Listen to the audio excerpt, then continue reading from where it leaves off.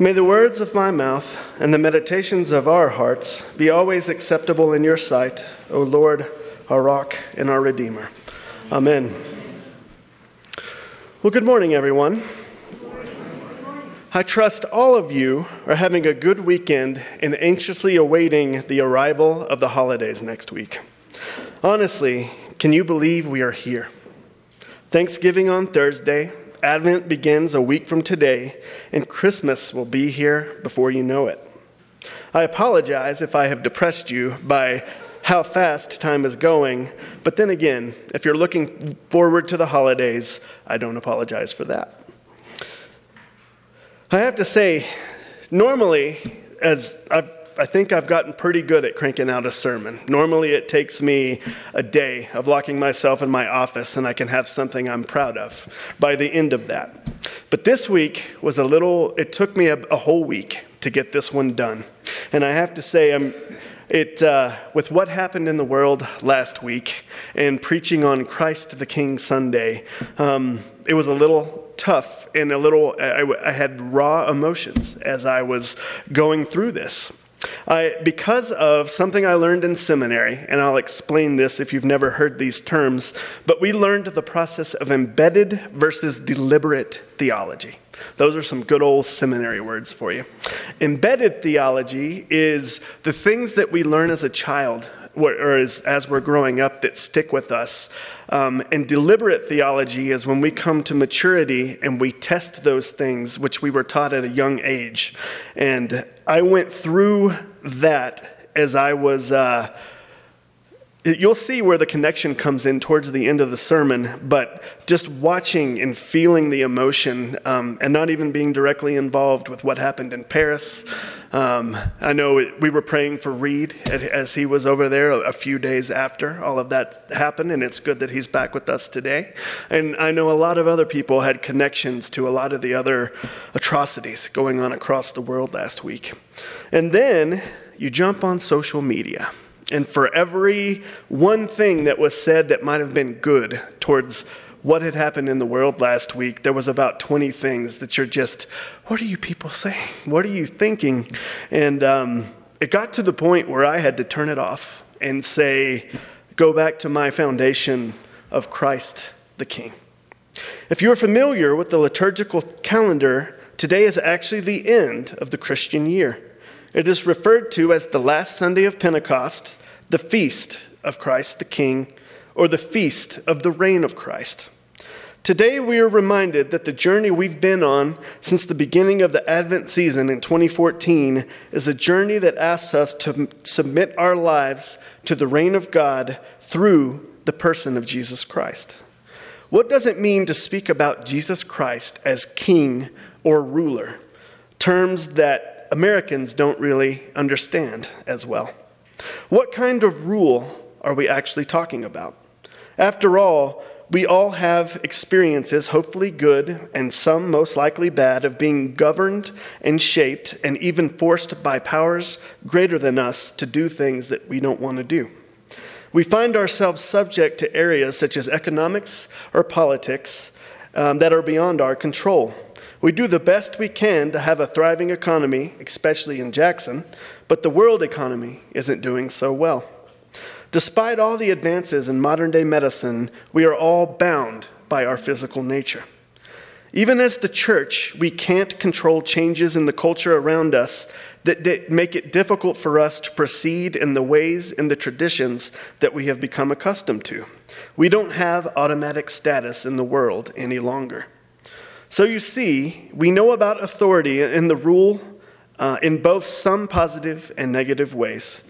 When did that really start? We don't like being told what to do we? Our society was founded on the notion that at least our political conscience is ours, and no one can take that from us. We can have rights that protect our own privacy, so we can carve out spaces in our own lives where we do feel that we are in control and where we aren't under the rule of something else or somebody else. The Puritans that first came to these shores rejected the concept of monarchy, and they had one king, and that king was Jesus. They often spoke in those terms, King Jesus. That eventually led to our revolution. But we are left asking the question, how do we deal with this king that we still celebrate today? When the Puritans would say we only have one king, they did not mean that they were not under the rule of Jesus.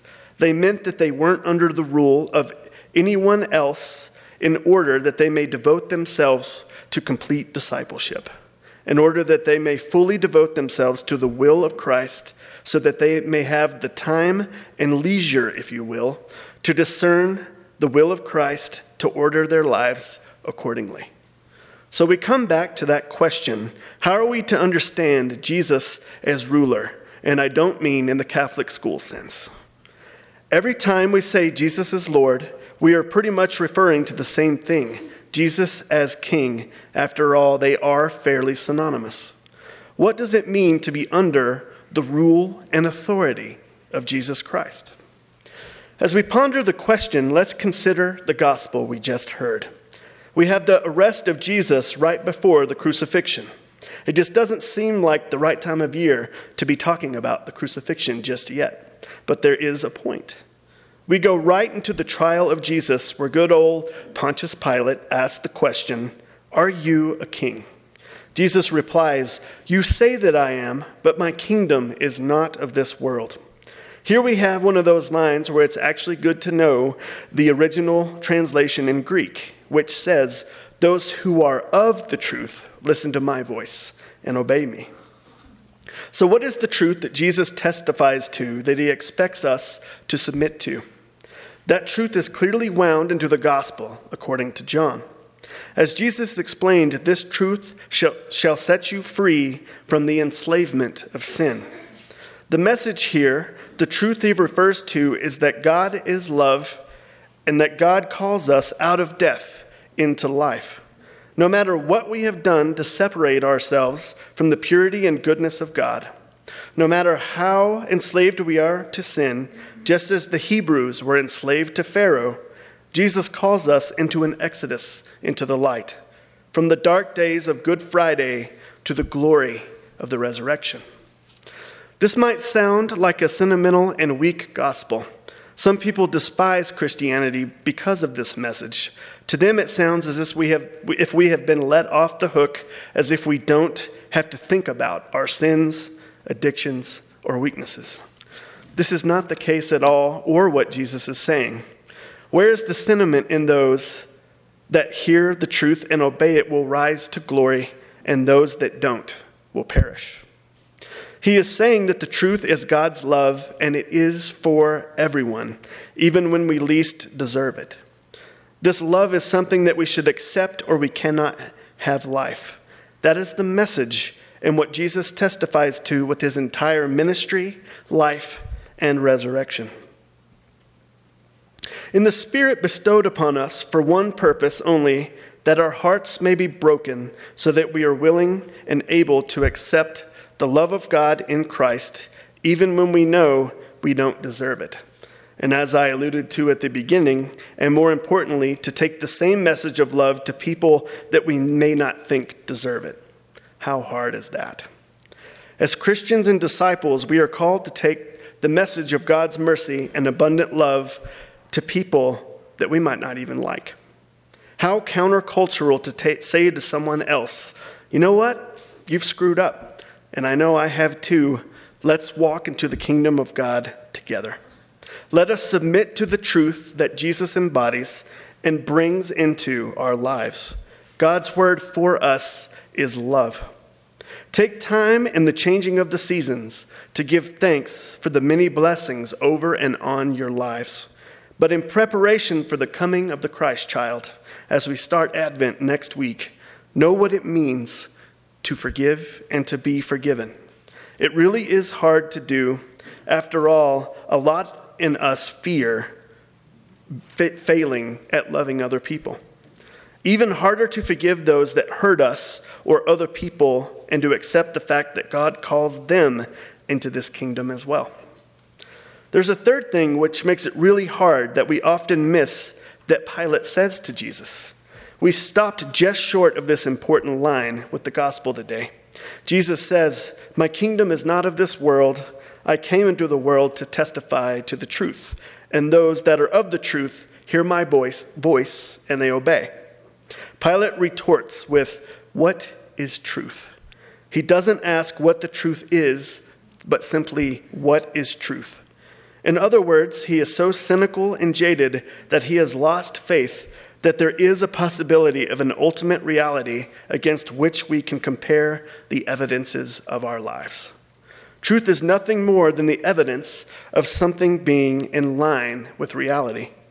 What if you think there is no reality that can be counted on? What if you think there is no center of the universe? There are lots of people in this world who do not think that there is an ultimate reality that they can count on, that everything is fluid, unpredictable, and in free fall. In other words, the order we find in our lives is something that we build for ourselves. Jesus is saying something different. He is saying that we don't need to construct a reality to meet our own needs.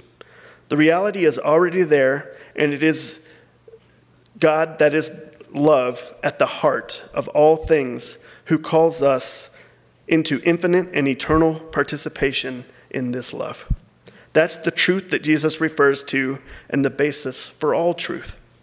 I don't feel that I have taught you some new great ideal today, but that I have just returned to the heart of what it means to be Christian. I see this lived out week to week amongst you, ministry of generosity to those that deserve it and those that probably don't. May the truth set you free. Let us close the liturgical year and open the next on this constant encircling of the truth. Amen.